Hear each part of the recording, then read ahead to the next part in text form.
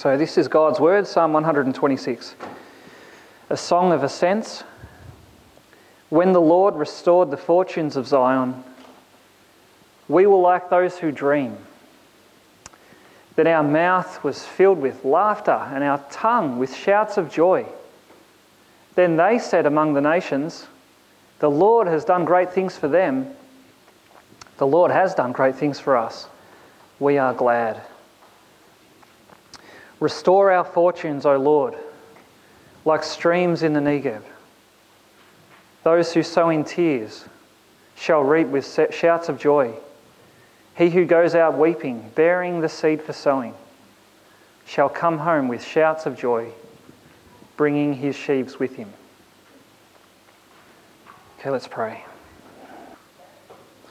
Heavenly Father, we thank you for your word. We pray that as we look into this psalm, that you'd give us eyes to see the things that you have laid up here, that we would find help in our walk with you.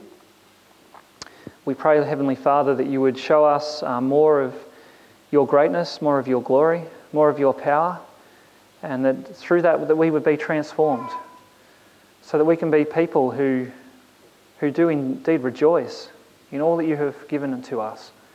And we pray this in Christ's name. Amen.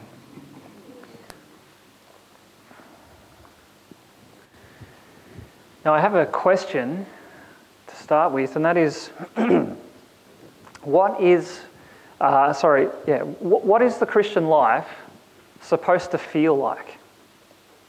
Okay, if you're a believer, what are you supposed to feel? And that might sound like a strange question, especially if you're one of those people who aren't into feelings and things. But it is a real question, and it's a question that we can actually ask from time to time. If I'm a believer, what am I supposed to be feeling? Or perhaps the way we're more likely to ask the question is, if I'm a Christian, why am I feeling the way I do? See, what is it supposed to feel like as a believer in Jesus? And see, this is where the Psalms are so helpful to us, because the Psalms actually capture so beautifully what life for the believer actually does feel like. They show us what emotions we will experience. And Psalm 126, it's especially helpful in this regard because perhaps more than any other psalm, it shows us just how wide the range of emotions are in the Christian life. And not only that, it shows us how we are to, what we are to do with our emotions. And so we're going to explore that topic in this psalm. And there's three parts to the psalm. The psalm shows us, firstly, a joy beyond our wildest dreams. It shows us a sorrow that's almost the stuff of nightmares. But it also shows us how to turn sorrow into joy. So let's look at those three things. First, let's look at this joy beyond our wildest dreams. And we see that in verses 1 to 3. Here it says, when the Lord restored the fortunes of Zion, we were like those who dream. Then our mouth was filled with laughter and our tongue with shouts of joy. So here the writer is describing a very cherished memory.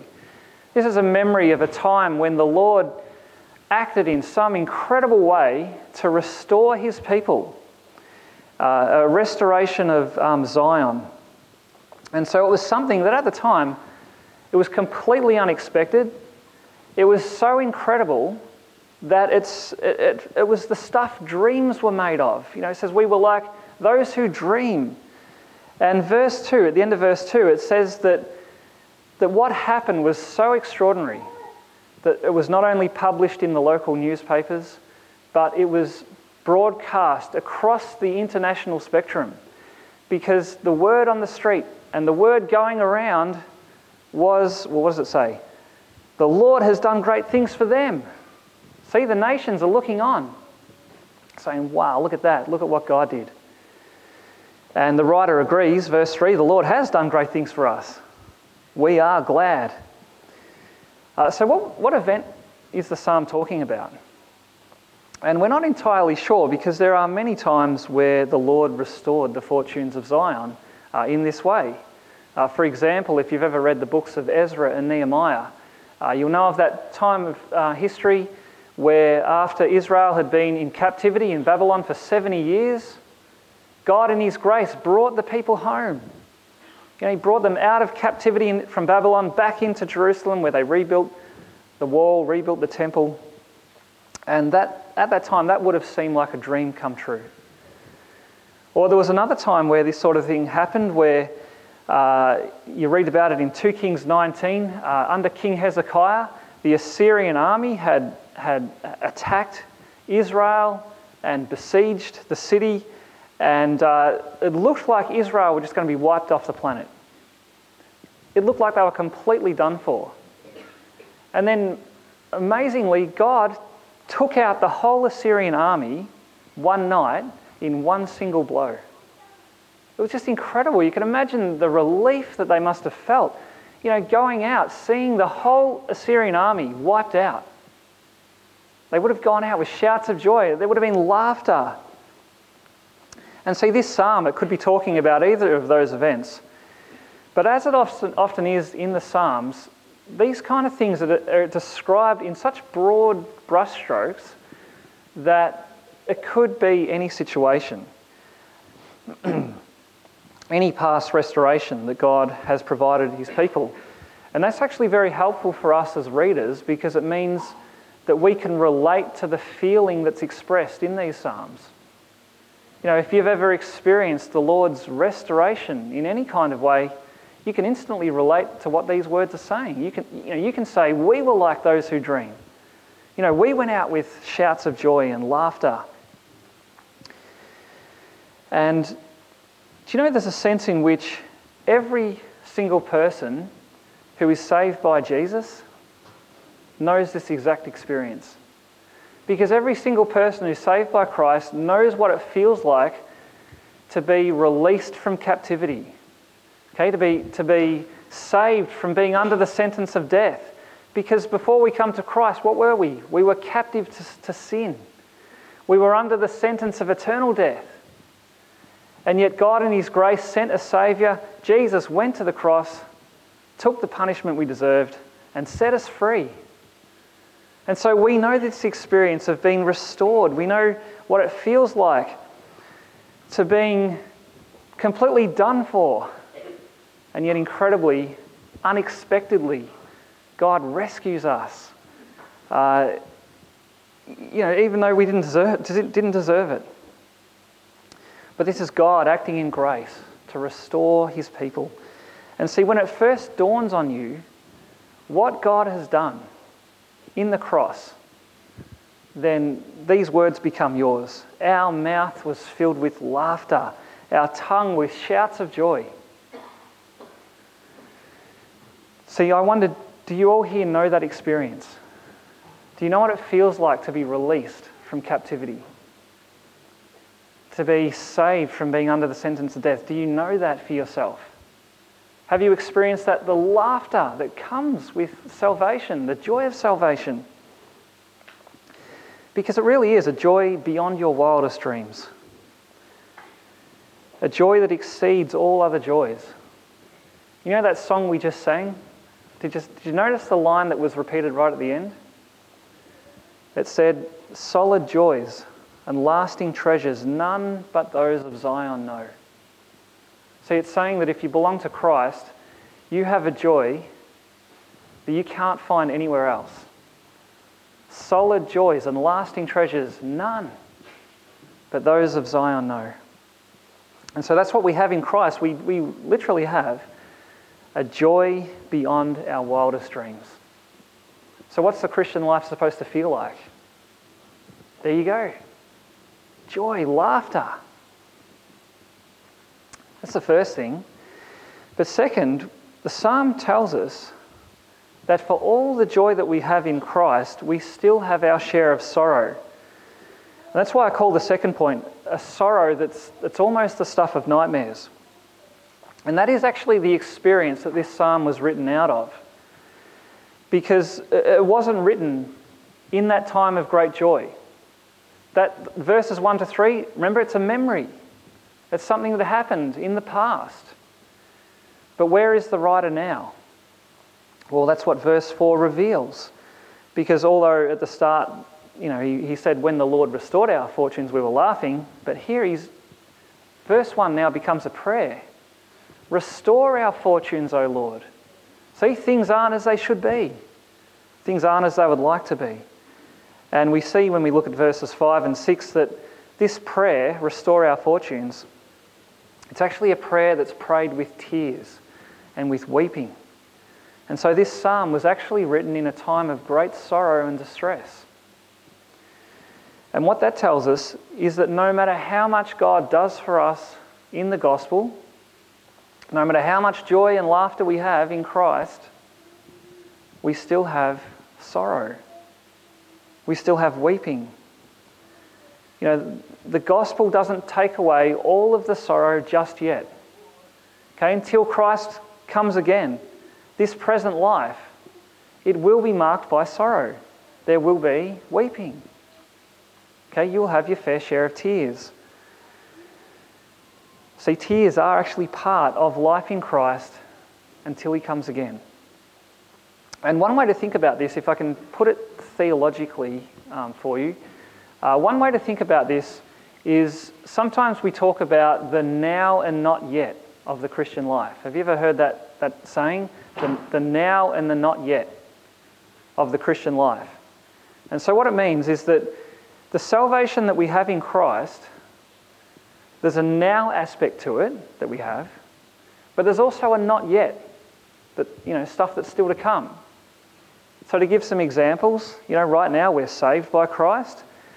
Now our sins are forgiven. We have a right standing with God now through Jesus. The power of sin is broken now. We have the Holy Spirit now. See, here's all these present experiences. These are all things that cause great joy.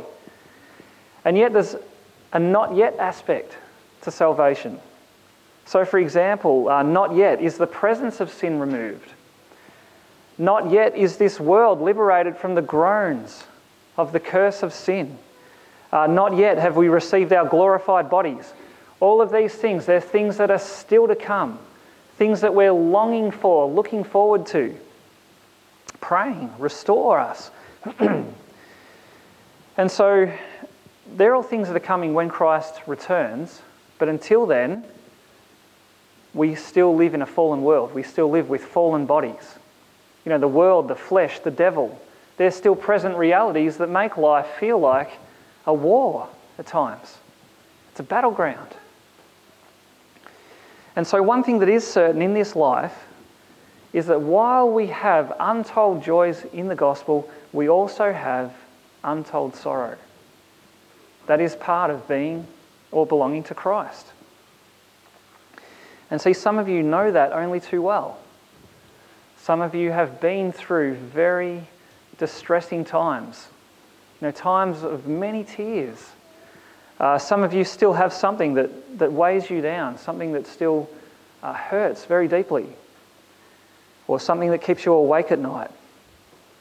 Some personal struggle that maybe only you or a handful of people know about. See, the sorrows.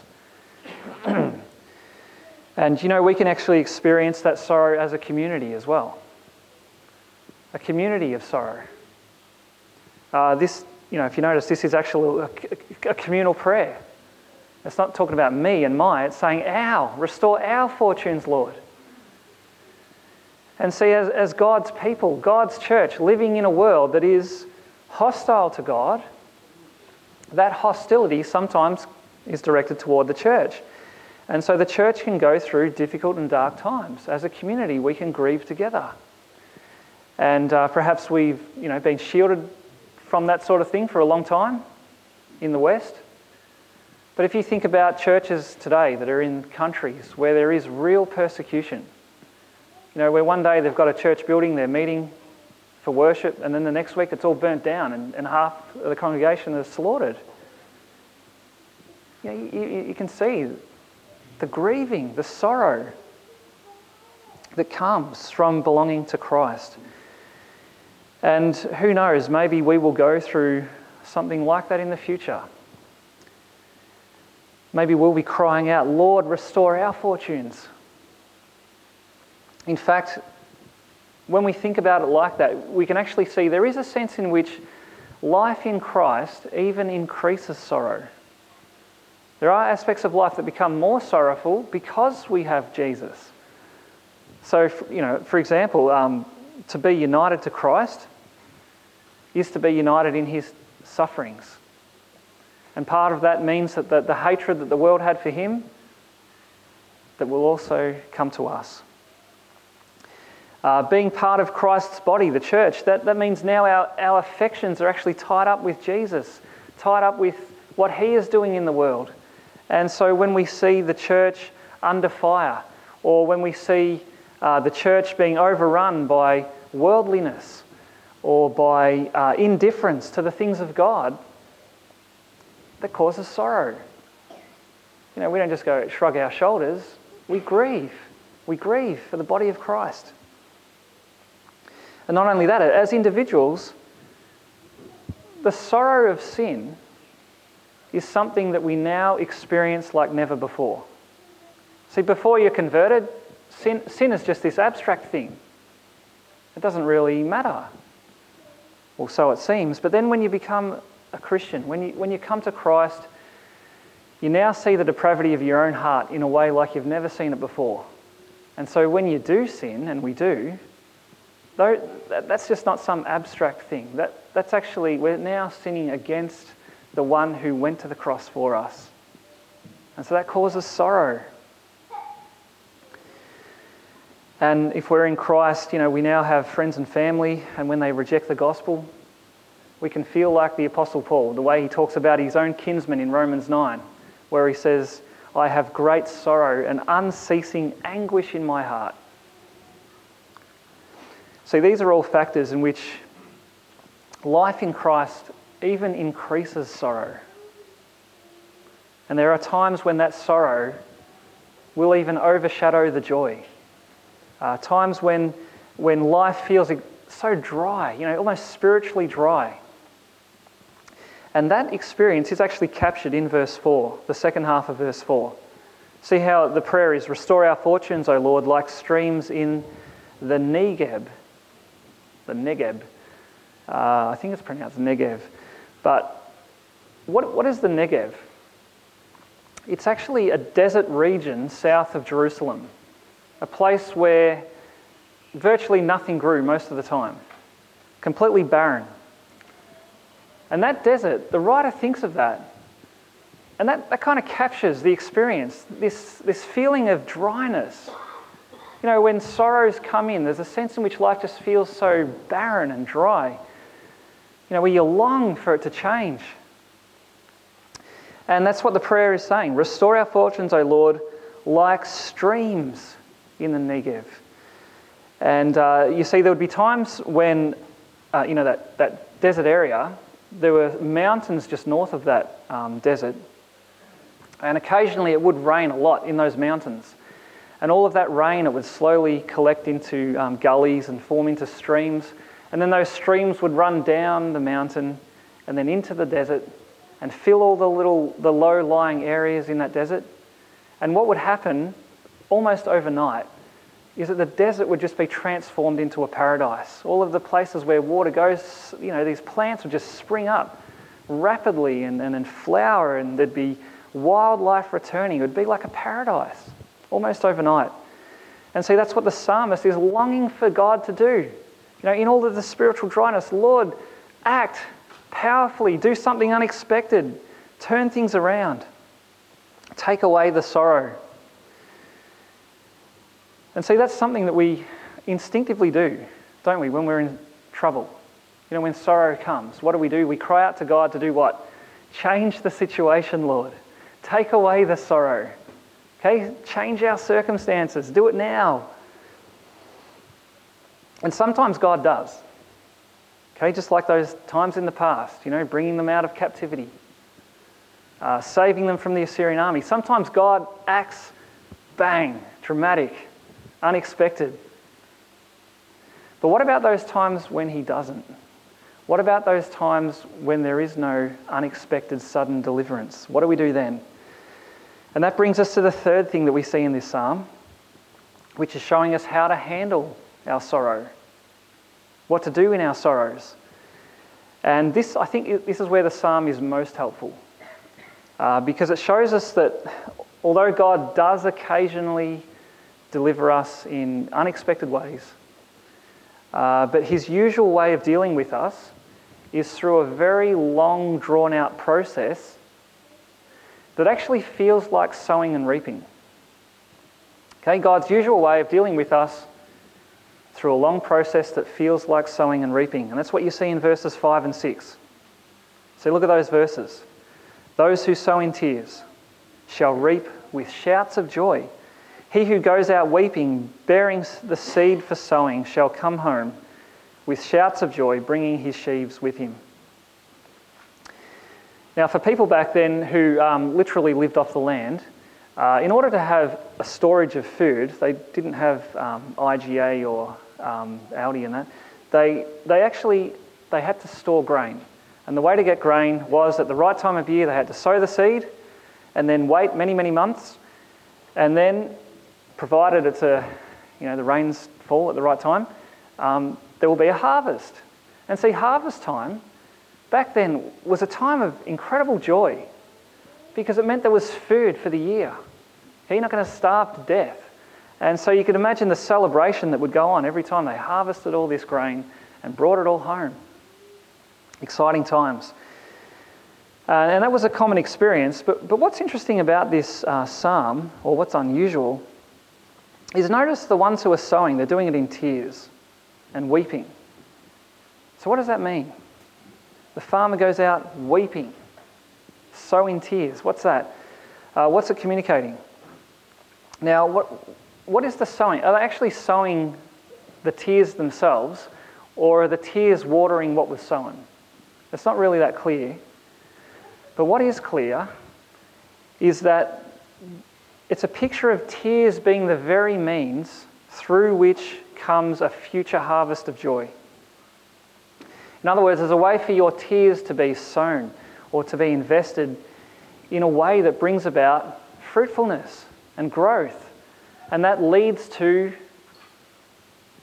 almost like a picture of harvest, joy, shouts of joy. So think about it. All of the tears that you shed, all of the tears that you will shed in life, all of the disappointments you're going to go through, all of the suffering, all the hardship, all of the trials, the tragedy, the great loss, or the struggle with persistent sin. All of the tears that come from these things, there's a way of investing those tears so that they produce a harvest of joy.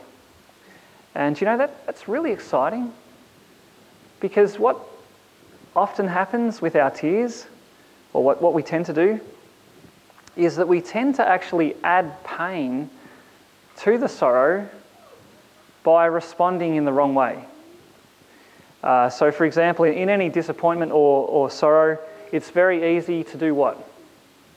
To become angry, to become bitter, to even become hostile to the very idea of joy.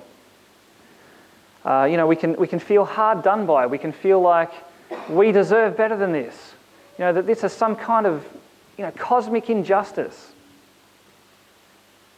Or we can go the other way of becoming very disillusioned and cynical. We decide that it's best just to not care anymore. Just give up. But look, this psalm, it's saying there's a way for your tears, rather than becoming cynical or angry and bringing more pain, there's actually a way for them to be invested so that they produce something joyful. Like putting them into the ground and waiting for that day where they grow, where they turn into something that's life-giving. In fact, that picture of the desert, that's what it feels like sowing seeds. It feels like, putting them into dry, dusty dirt, waiting for that day when the refreshing streams of mercy will finally come. So what is it then? What does it mean, or what does it look like to actually sow your tears? Well, the psalm the very nature of the psalm actually gives us the answer. Because what the psalm is doing that very thing, sowing tears. See, what is this psalm? It's a song. It's a song that people sang as they went to those festivals. It's a song that we sing as we travel through life. But it's also a prayer that God would act. And that's what sowing in tears actually is. This is a song or a prayer that is about processing pain as an act of worship. That's what most of the Psalms are. Processing pain in the very act of worship. And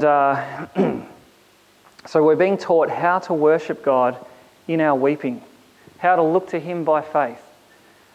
So that instead of allowing our tears to become angry or cynical or bitter, to actually allow them to become cries to God, looking to Him by faith. So the way to sow your tears is to pray them. Okay, you turn weeping into praying. That's what it means to sow in tears. And this psalm is essentially saying, like the Bible so often does, you reap what you sow. So if you sow in unbelief, what will you reap? Bitterness and more sorrow. You sow in faith, what will you reap? Abundant joy. That's how it works. And in fact, how does that work? Why is it that there's a guarantee here that when you sow in tears, you will reap with joy? Why is it that we can be certain that God won't just leave us in our sorrow? Now, why can we be confident that when we put our tears into the dry dust, that the streams of mercy will actually come? How can we be sure of that? And the answer, of course, is Jesus. Think of Jesus. If ever there was someone who sowed in tears, it was Jesus. Because when He came, what do we see? We see Him weeping over Jerusalem. We see Him weeping over the way sin and Satan and death, what sin and Satan and death have done to humanity. One of the shortest verses in the Bible is Jesus wept. When he was at the funeral of a close friend, and he looked at death, and tears flowed. Isaiah called Jesus a man of sorrows and acquainted with grief. But see, the place where we see Jesus' grief the most is actually at the cross. Remember on that night leading up to the cross, what did Jesus say? He said, "My soul is overwhelmed with sorrow to the point of death." And then when He was on the cross, He cried, my God, why have you forsaken me?" So why did Jesus cry so much? What are all His tears about? And again, Isaiah gives us the answer. He says, "Surely Jesus has borne our griefs and carried our sorrows." He has borne our griefs, carried our sorrows. What does that mean? Well, from the context of that verse, what it means is that Jesus got the weeping, He got the tears that we deserved. He took them in our place. That's what it's saying. That's the context of Isaiah is all about that. And what are those tears that we deserved? What's the weeping that we deserved? Well, Jesus Himself told us more than anyone else. He said that all of the sin, all of the unbelief, do you know what that leads to? Weeping and gnashing of teeth. Now, how many parables finish with that people are cast out into the darkness where there is weeping and gnashing of teeth? What's that about? It's a terrifying picture of hell. But that is actually what we deserve for our sin. We deserve that eternal weeping. But see, when Jesus went to the cross, when we see Him carrying our tears, when we see Him bearing our sorrows, what's He doing? He's taking that weeping that we deserve for our sin and paying for it in full. That's why Isaiah, in the very next verse, goes on to say, He was pierced for our transgressions and He was crushed for our iniquities. See, Jesus got the eternal weeping that we deserve so that we can get the eternal joy that He deserved. And that's why this psalm can contain this solid guarantee that the end sound from your life will not be weeping, but will be a shout of joy. A joy that will go on forever.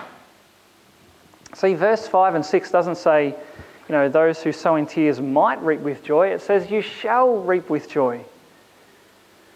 Because you actually reap what Christ has sown. Okay, He's the one who secures it. The joy of our salvation was actually sown in His tears. And so that when He comes again, when Jesus comes again, He's like the one in verse 6, coming home with shouts of joy, bringing His sheaves with Him. What's the sheaves? It's all of those that He's redeemed by His blood. And so in Christ there is this guarantee that even if sorrow persists in your life right to the end, or even if the church looks like it's a desert place, not much happening, the tears are not the final end. Weeping is not the final sound. The final sound is shouts of joy.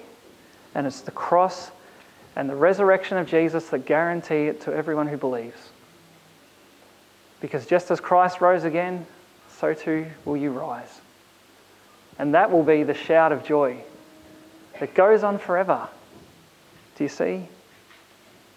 That's why we could read earlier in 2 Corinthians 4:17, this light momentary affliction is preparing for us an eternal weight of glory beyond all comparison. And if you know that Jesus has secured that for you, you know that turning to Him in your tears is the only place that you can go where it will actually lead to joy. Okay, anywhere else you turn, it will only increase the sorrow. Okay, don't turn to the bottle, don't turn to just more and more entertainment or blocking things out. Turn to Christ. Okay, turn the tears into prayers to Him. And the result will be harvest of joy. Right, so we began by asking, what does the Christian life feel like? What does it feel like to be united to Christ? Well, here it is. Exhilarating joy. Crushing sorrow. They're both in there. Okay, you're not weird if you experience sorrow. Okay, there's not something wrong. It is part of it. But what's the final answer? What's the final word? Shouts of joy forever. That's the Christian life. Well, let's pray. Heavenly Father, thank you for this psalm. Thank you for the way that it captures what life really feels like for those united to Jesus. And we thank you, Father, that we can sing about the wonderful restoration that you have brought about for Zion, for all of your people, across all of the ages, where Christ, right at the centre of history, has gone to that cross and borne our griefs and our sorrows. And when He wept, He was bearing our griefs, our sin on His shoulders, and paying for all that we have done against you so that we can have His joy, the eternal joy of being in Him forever. Father, help us in the times where we feel very spiritually dry or where we feel overwhelming sorrow, to not lose heart, to not turn away, but rather to turn to you, to sow those tears. And Father, we know that the end result will be joy. So we pray, Lord, that even through that we would already see